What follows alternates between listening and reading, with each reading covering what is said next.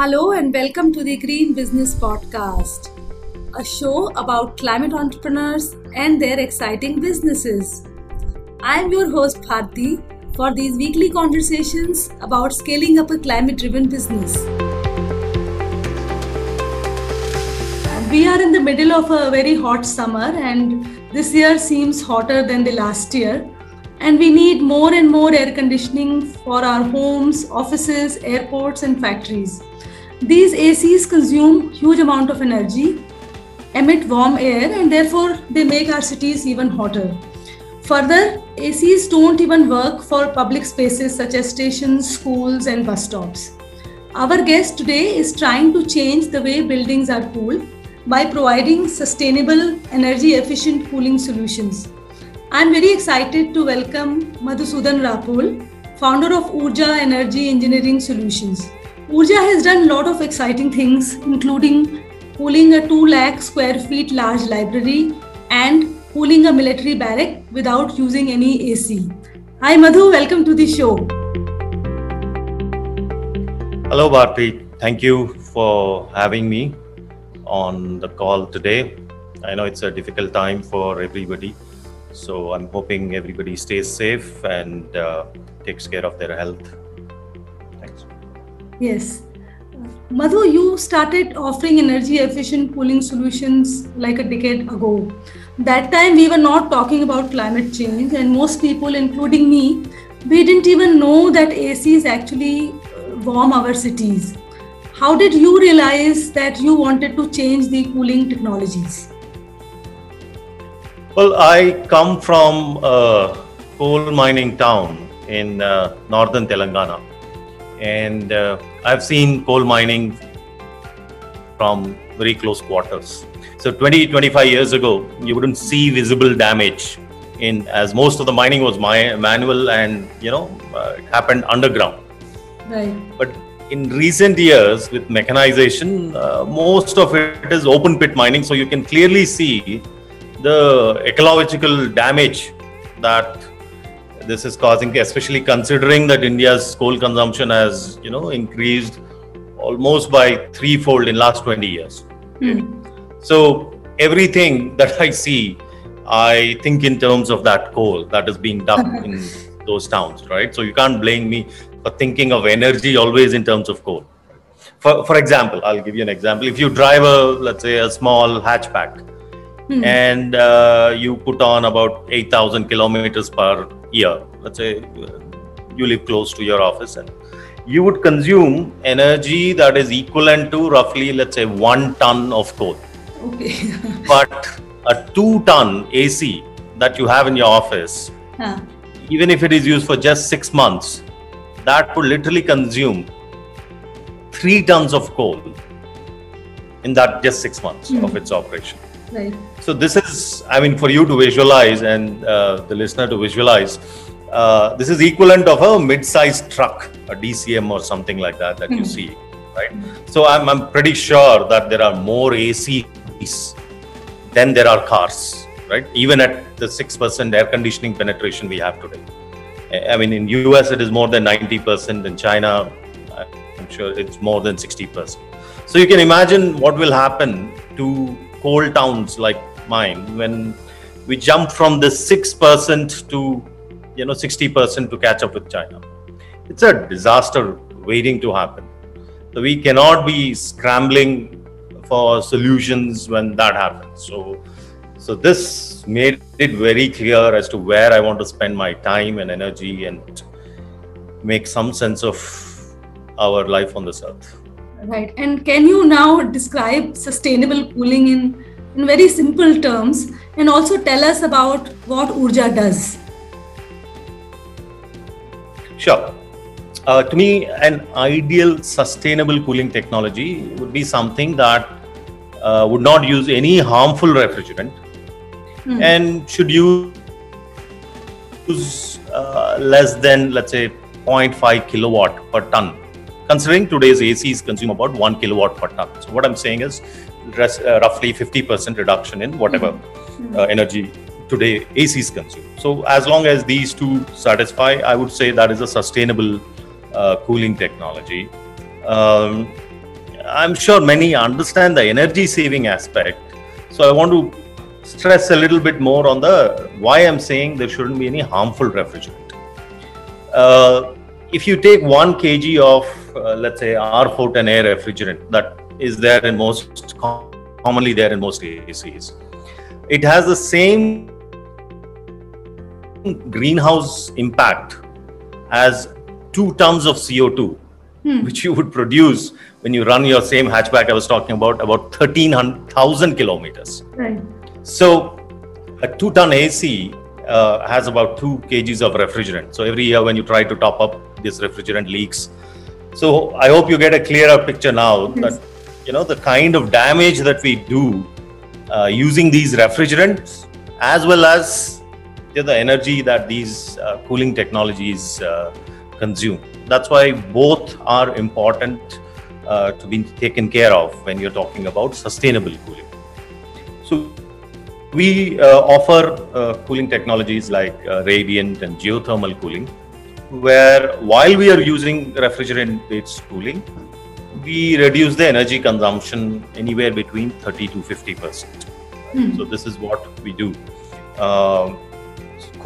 Solutions like structure cooling that we offer, those would fit the definition of sustainable cooling, where we are able to reduce more than 90% of energy consumption compared to an air conditioner, but slightly different comfort conditions.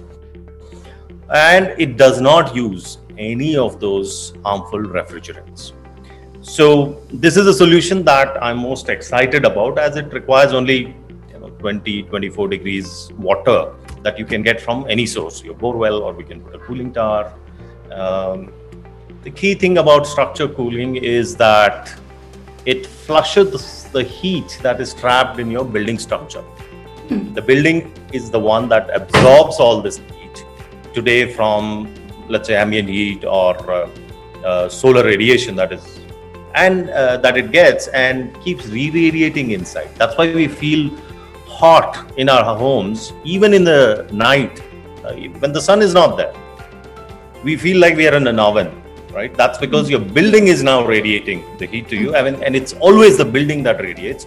So with structure cooling, we just cool the structure, and it's the cooling feels like how you feel in winter with your fan on. So what I understood is that when you talk about structural cooling, it is basically driving the building heat away. Instead of, so building does not absorb the heat, and as such we feel better without too much of a need for any external cooling solution. Right? Yes, the building will absorb heat. We are just flushing the heat out. Traditionally, the way we built buildings was we built with walls which were like 3 feet, 4 feet, 6 feet wide. The entire reason was we didn't want the inner surface of the wall to be hot. But with the wall becoming thinner and going down to just 10 mm glazing, the buildings are becoming, the inner surfaces of buildings are what are radiating heat to us, and we take that component out. That is the biggest component of the heat that comes into the building, and we are addressing that by using very, very low energy solution. Yeah, excellent. And are these for every building? I mean, hotels, offices, homes, warehouse, or are they only for specific types of public spaces where we can't use AC? We have implemented these technologies in all sorts of buildings: commercial buildings, warehouses, factory shop floors, residential buildings, hostels, institutional buildings, aircraft hangars, border outposts, and in all sorts of temperature conditions, starting from 48 degrees centigrade down to minus 40 degrees centigrade. So these are suitable for all sorts of buildings. In most of these places, we provide comfort at 24 degrees centigrade, because that is what people prefer. With structure cooling, we can provide comfort in buildings that cannot be air conditioned, either because of the way they are used or the cost involved is not viable. Let me give a few examples. Let's look at public use buildings like railway stations or bus stations, courts, government hospitals, these sort of places, which are today not cooled. So there is no provision of cooling in such places.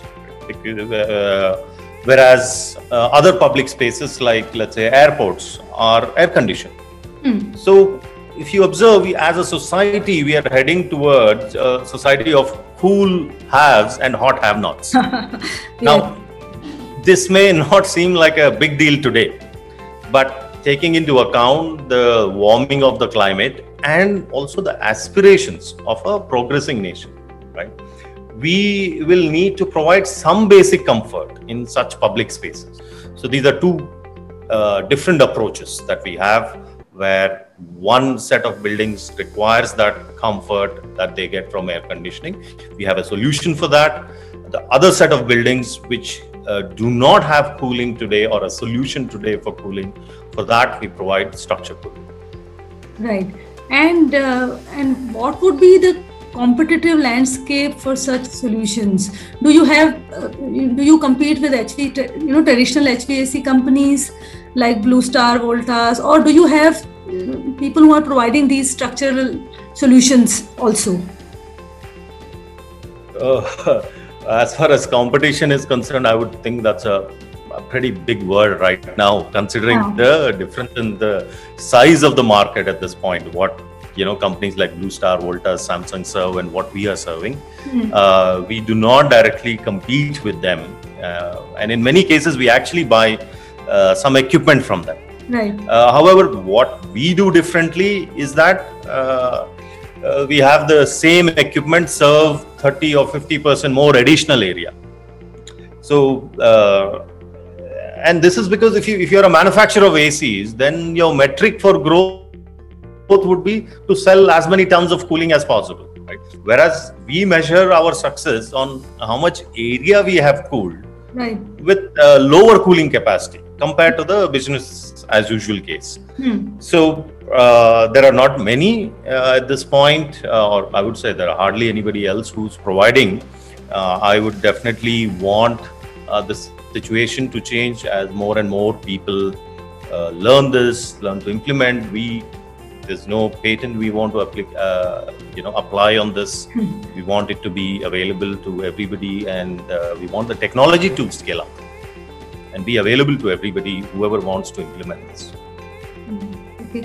And now that you talk about technology, like you mentioned earlier, consumer acceptance takes a long time, right? So does lack of awareness about your technologies, does it increase your time to close any deal, and what percentage of your time is being spent on increasing awareness?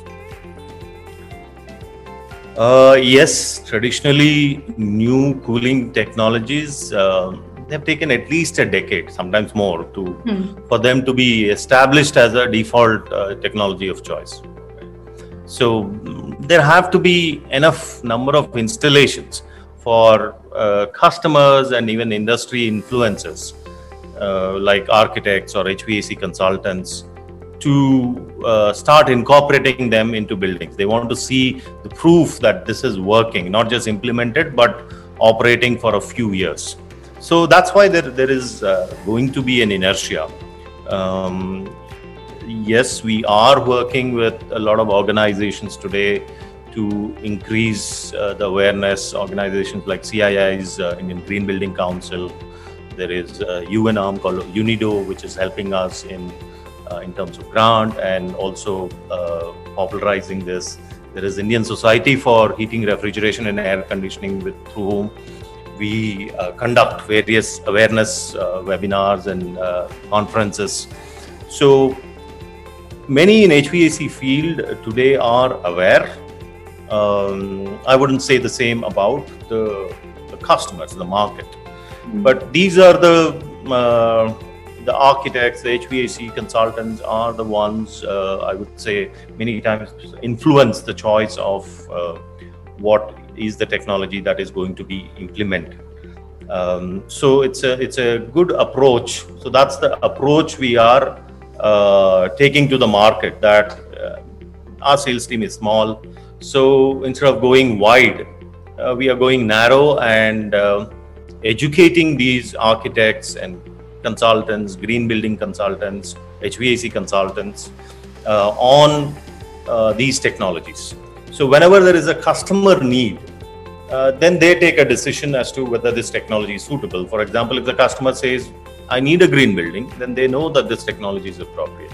But today we know there are customers who want the lowest capital cost and maybe the speediest implementation and delivery of the building. If that is the focus, then they find it that it is much easier to deliver that with conventional cooling technologies. There's nothing to argue, discuss or convince. So in that sense, they don't do it. But our focus right now is mostly on the industry influencers. We are currently focusing on commercial market. So that is why the approach is there. The approach for residential market may be slightly different. And for a customer or for a new building that is coming up, for them to make a decision between conventional cooling and energy efficient cooling, what do the economics look like? Let's talk about the commercial building here first. Right. Yeah. Commercial buildings, the cost per square foot, if I have to take, right? Cost per the square foot of the air-conditioned space roughly today works out with conventional technologies, works out anywhere between 350 rupees to maybe 450 rupees per square foot of the area which has to be air-conditioned, which does not involve the toilets and common areas sometimes. Which technologies that we implement like radiant cooling would fall in roughly the same cost, maybe around 400 to 500 rupees. So just about maybe 15% or 20% higher in terms of cost, but not beyond that. And the payback for that additional cost, because you are saving at least around 30%, could go as 50%, depending on what you're comparing it. And the paybacks are pretty much within 2 years. If your electricity cost is lower, maybe 3 years, but not beyond that. So it makes perfect sense for commercial buildings which are looking at reducing their energy costs. Just a point for us to think here is, today the commercial buildings are two types. One is owned and operated. Let's say a company like Infosys. They build and they operate it. So they are pretty much, their interests from the get-go are always to reduce their operating cost. Yes. Whereas there are many buildings which are built by a builder and are leased out to others, where the cost of air conditioning, operating cost, is paid by them, and they have no say in the initial design. So those are the buildings that we today find challenging to convince, because the interests are not aligned. The company which is building it want it to at the lowest cost so that they can offer the best rate to their customers. But once the customers come in, they get lower rental costs but a higher operating cost. So at some point, once these interests are aligned, I'm sure the demand for sustainable cooling, whatever the technologies may be that are available, will definitely go up. Yeah, I'm sure. And lastly, we have seen solar become a mainstream commercial offering in just 1 decade. We have also seen LED lights gaining popularity in the last 3-4 years. So what do you think will be the drivers for growth in structural cooling? I am hopeful that structural cooling will also become maybe a de facto technology of choice in a decade. But I feel the key growth, there are two factors here. One is the commercial buildings, as I talked about, will adopt, but the residential will adopt there is an additional reason now that we are in this COVID situation, which may force the companies to look at the kind of sustainable solutions we are providing. The growth may also come from the fact that solutions like radiant cooling avoid the recirculation of air. Unlike air conditioning, where you take the same air, cool it and pump it back, which means if you imagine a commercial building where air from different zones or areas is coming to one place, mixing and then cooling, getting cooled and then be getting redistributed, then there is a pretty high chance of infection spreading, right? But if you imagine a building where recirculation is not there, you always take fresh air, cool it, and then the chances of infection drops significantly. We are now getting inquiries or projects just based on this fact. The cost be damned, right? So at that time, people are not even looking at cost, right? So that may be the driver where people are looking at healthy buildings, not just comfortable buildings, healthy buildings. But we will know once all this dust settles down and actually there is a revival of commercial real estate. Right now, it is not great. So that may be one additional factor which may accelerate adoption of such. I would say 5 years at the earliest, but going by what's happened in history, yes, usually it takes a decade for technologies to take root, depending on what all factors are coming together in next few years. There may be certain things which may accelerate. That's our hope, and let's see how it turns out. I'm quite hopeful though.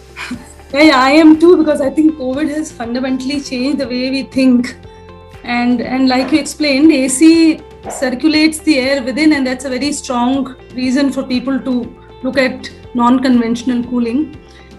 So thank you so much for this insightful conversation, and best wishes to you and Oorja Energy team.